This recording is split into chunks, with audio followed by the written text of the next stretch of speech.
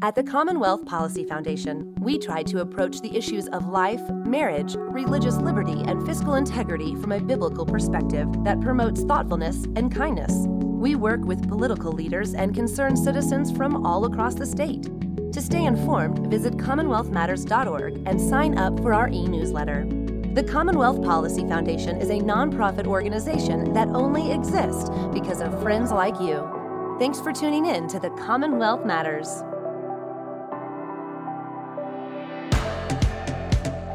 Welcome to the Commonwealth Matters. I'm Richard Nelson, your host. Gender identity introduction to minors is a hot topic, one that was dealt with recently by our state legislature when they passed Senate Bill 150. And testifying in one of the legislative committees was Jeanette Cooper, one of the founders of Partners for Ethical Care. She testified on behalf of the bill, which banned, in part, puberty blockers and surgical intervention for gender dysphoric minors. Jeanette, welcome to the program.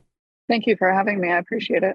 I'll say this at the outset. I appreciate you coming to the Commonwealth of Kentucky and testifying on behalf of one of the most noteworthy and controversial bills that received national attention last session. And I'm going to start out with this. I was recently on a debate with people in the transgender advocate community who criticized the passage of that bill. Of course, it's to be expected that they'd be opposed to it. They didn't agree with the reason and rationale why it was passed. But one of their criticisms, Jeanette, was that why don't you have anybody from Kentucky testifying on behalf of that bill? Now, you and I know the reason for that, but let's talk about that further. I mean, people are afraid to come out and to possibly be a target, aren't they? Yeah, can I tell you some of the things that people said to me as I was entering and leaving the State House there? Yeah. They said, "You're an abuser. Your child will die and it will be your fault. I hope that you never see your child again. You deserve what's happening to you. I hope that you suffer and die in pain." Numerous things they said to me, and they don't even know me. And I'm not probably going to see them again unless I visit Kentucky, which I have done recently. These are people who don't know me, don't know anything about me. And luckily, I don't live in their neighborhood. But I do have a significant parent group of parents from Kentucky. And no, they don't really want to face that. They don't really want neighbors, people they might see in the grocery store, to say such things to them. It's extremely painful. I've gathered a lot of resiliency, so I know that the things that people say to me, they don't actually know anything about me, anything about my family, my daughter, or anything. So I know that what they're saying to me is not personal. It's coming from a deep place of pain. And I can withstand that after years of, I guess, therapy and figuring out things that I can control and things that I can't, and the motivations of people. I will say that it's correct. We didn't have parents testify in Kentucky, but I can tell you that the Attorney General's office has sworn statements from parents in Kentucky from that group. The Attorney General's office has been in contact with us, and I've given them the names of parents who absolutely have used their name and have given testimony to the Attorney General's office to defend this bill. They feel quite strongly about it. But no, nobody wants to walk inside of a pretty small room, sit there. You can see pictures of how testimony operates, where you sit at a table and there's people just maybe 5 to 7 feet behind you talking loudly enough that I could hear them, but not loudly enough that the chair could hear them. And so they were saying some pretty nasty things in my ear while I was trying to listen to what was going on. It's not appropriate. It's not professional. It's not the way that we should do government. If we're going to do things, let's do them in a transparent manner, not in the hallways, not in whispers. And that's what we try to do during legislation is put things out in the open and really talk openly and honestly. 2 transgender individuals who were being loud enough where I could not hear your testimony. And I turned around a couple of times and just gave them the look to let them know that I could hear them. And the third time I turned around, they started to get obnoxious, like turn around and stop looking at us. And I know the chair of that Senate committee, and I looked up ahead to him, trying to get eye contact with him.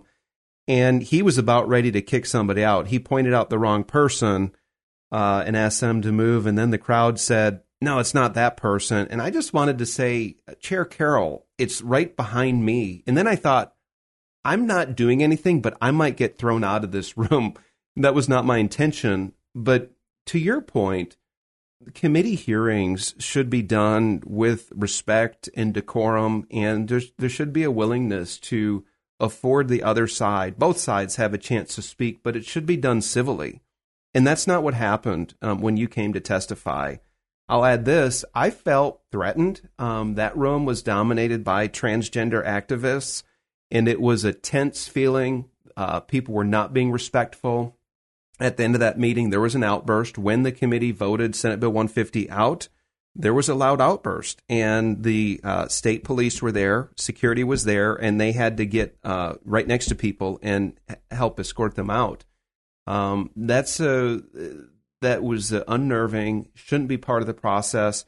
Here's my question to you. Is this something you experience when you testify in front of other state legislative committees? Certainly, it happens in every state. I remember the first time that I testified in Ohio it was then last year's House Bill 454 with Gary Click as the sponsor. And that bill's moving along, by the way, going to the Senate next, passed out of the House, going to a Senate committee. So the protesters had actually positioned themselves outside of the room, outside of the building, next to the windows where the testimony was happening. So you could hear them shouting through the windows from outside, interrupting the testimony. And there's not much you can do. It's public grounds. It's just, it makes like, I don't know if the chair said it in Kentucky. I know it was happening at another, I think in Texas, there was a chair that said, you're not making your side look very good. Yeah. And I think that's what's happening is you can be in distress, but maybe the public sphere is not the place necessarily to do that. There are processes and we all want them to work properly. And we have to have the golden rule of do unto others. You don't want somebody shouting at you and saying terrible things to you that have nothing to do with them. I mean, I have compassion for people who are suffering, but we also have a system in place that allows respect for everybody. And I think that's what should be happening. So yes, it happens in every state. I think the worst thing that I have seen ever in any of these testimonies was Texas went on their bill until midnight and then they stopped testimony. It was all day. I think I was in that room for going on 14 hours. It was really long. And at the end, at midnight, they had a bunch of young people that had obviously been prepared and encouraged to participate in what is called a die-in. So they had white T-shirts that they had stained with what was supposed to look like blood. These are teenagers and 20-somethings laying on the ground, reenacting or enacting some sort of idea of death, that this will actually kill people, that legislation kills people. I don't know any legislation that kills people except for death penalty legislation. And it's horrifying to think that somebody has encouraged young people to enact their own death.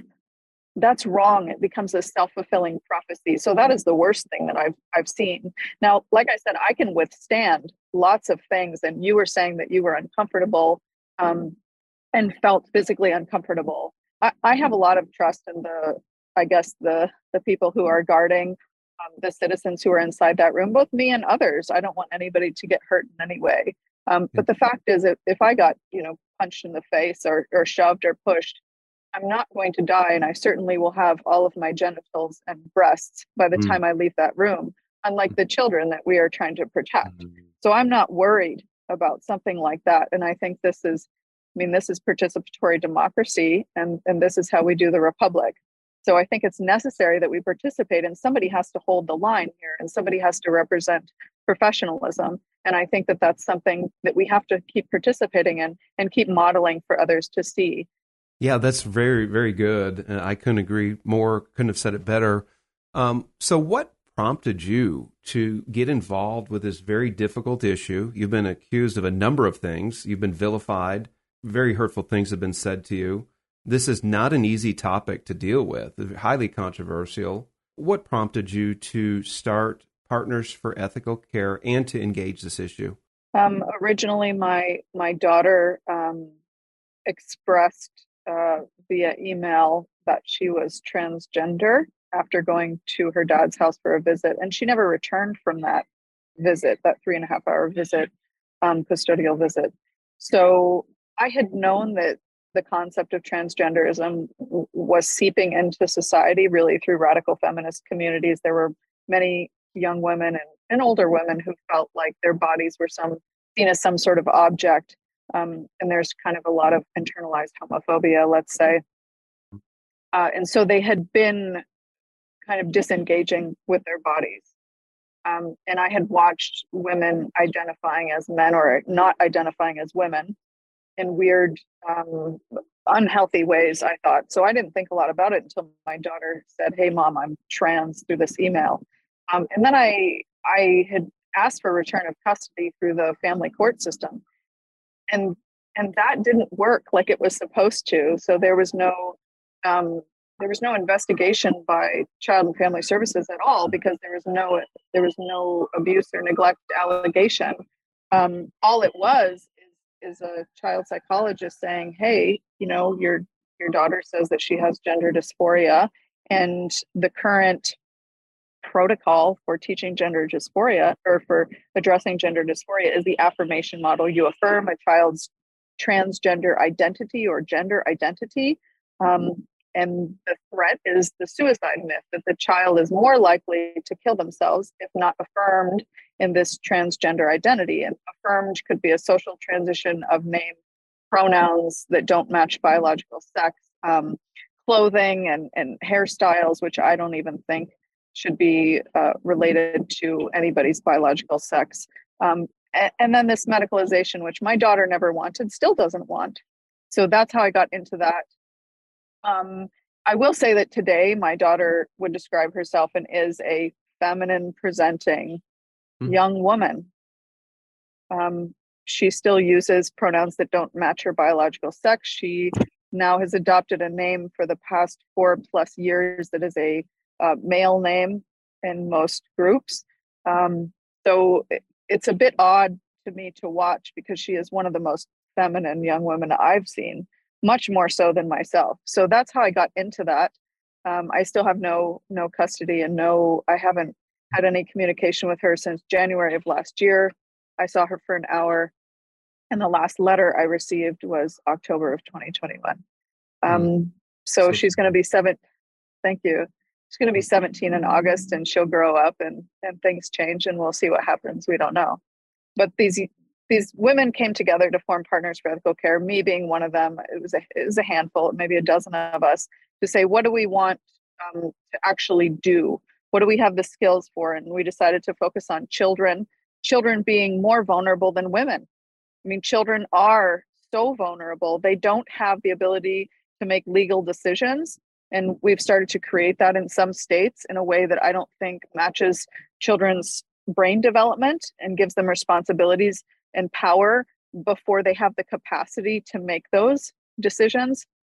So we started to focus really on children and this affirmation model. So our interest is in abolishing the affirmation model, the affirmation of a child's gender identity. We don't think that gender identity exists. It's a made up idea, and it's harming children both psychologically and physically. So it's an achievable goal. We can, in fact, abolish the affirmation model both in schools, mental and medical health arenas. It is achievable. We can do it. And we do hope that it will not continue to be the norm. What happens when somebody says, "I'm a boy," that's not based on objective reality. So we're interested in abolishing that.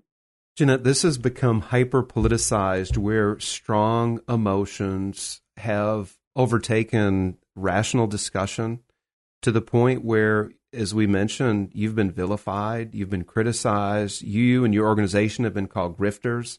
There is no middle ground. It's either you have to believe like we do, either totally buy into affirming a child's chosen gender and to use their preferred pronouns. And if you don't agree with that, you hate them, you don't care for them, you seek their demise in some way. in testimony that we've heard has put it this way, you have a choice, a binary choice. Either you affirm your child's transgender identity, you can either have a live transgender child, or you can have a dead, whatever their biological gender is. How do we break through that? Where do we begin? There is no middle ground.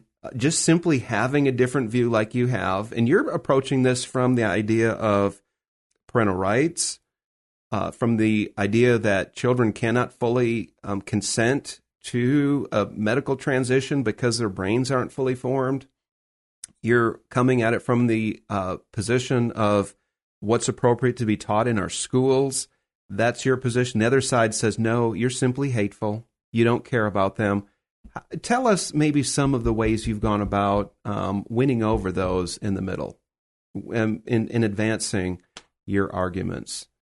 There's a couple of things. One, I want to address the suicide myth. I just did an interview with Chloe Cole, actually at my home, around the suicide myth. So for sure, that myth is built upon logical fallacies, one of which, you pointed out this false dichotomy of a living trans son or a dead daughter.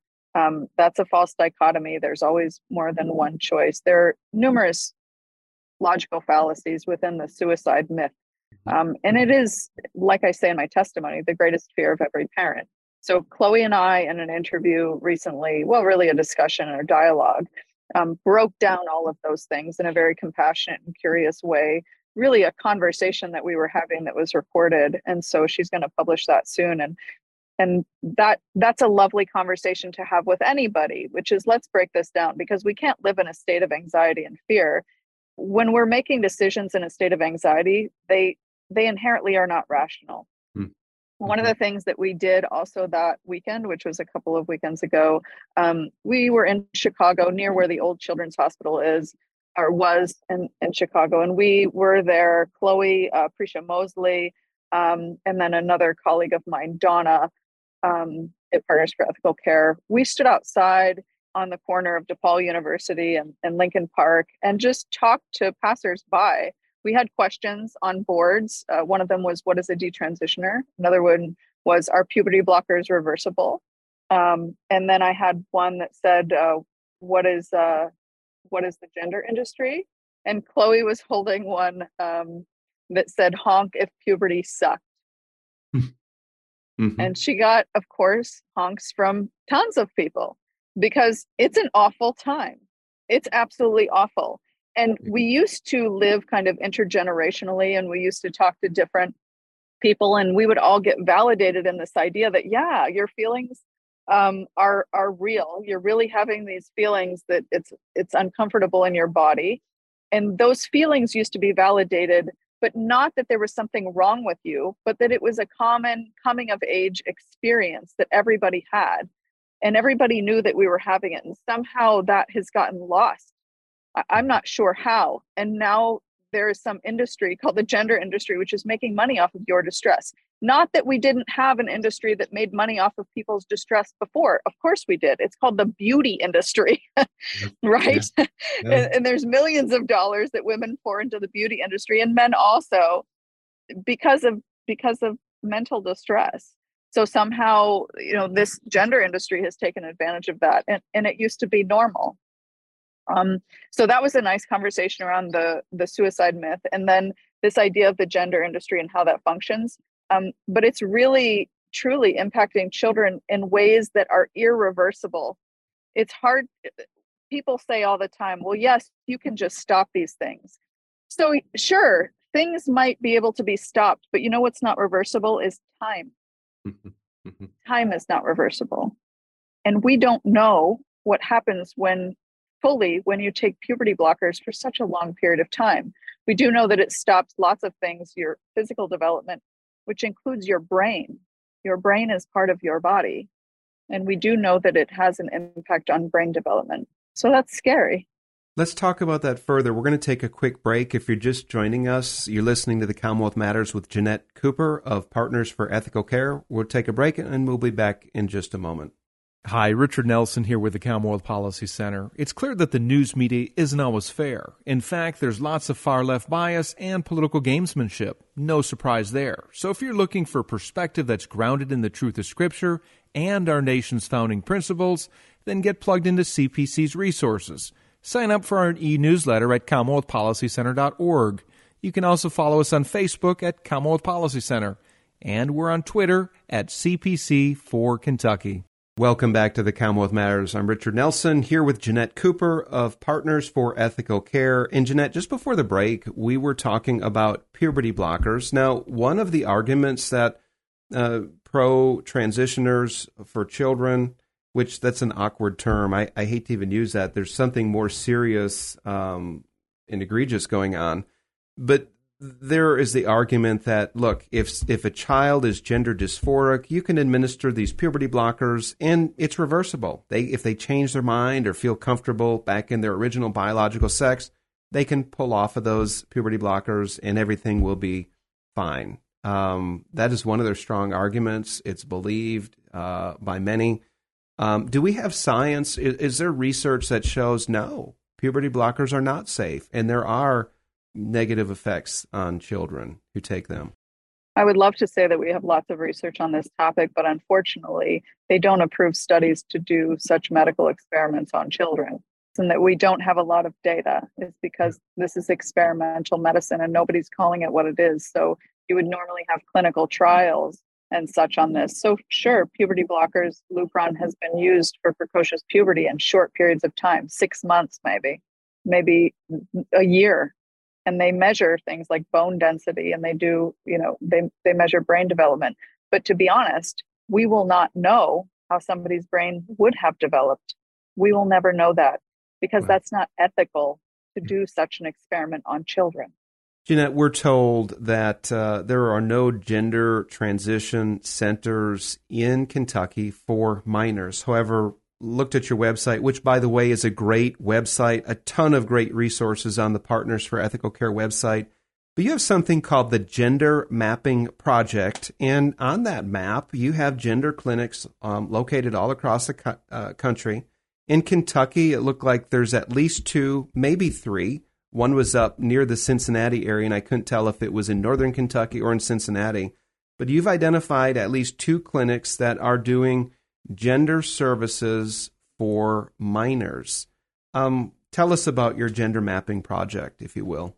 Yeah, the president of our organization, Alex Aaron, is the gender mapper.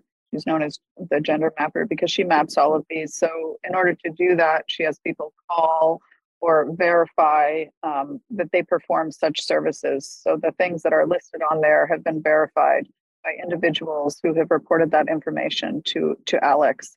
And yeah, she tracks that all over the world. In Kentucky, we actually have one of the most, the greatest group of parents because they have so much information and they have such great connections inside of some of these places, which again, they've shared with the Attorney General.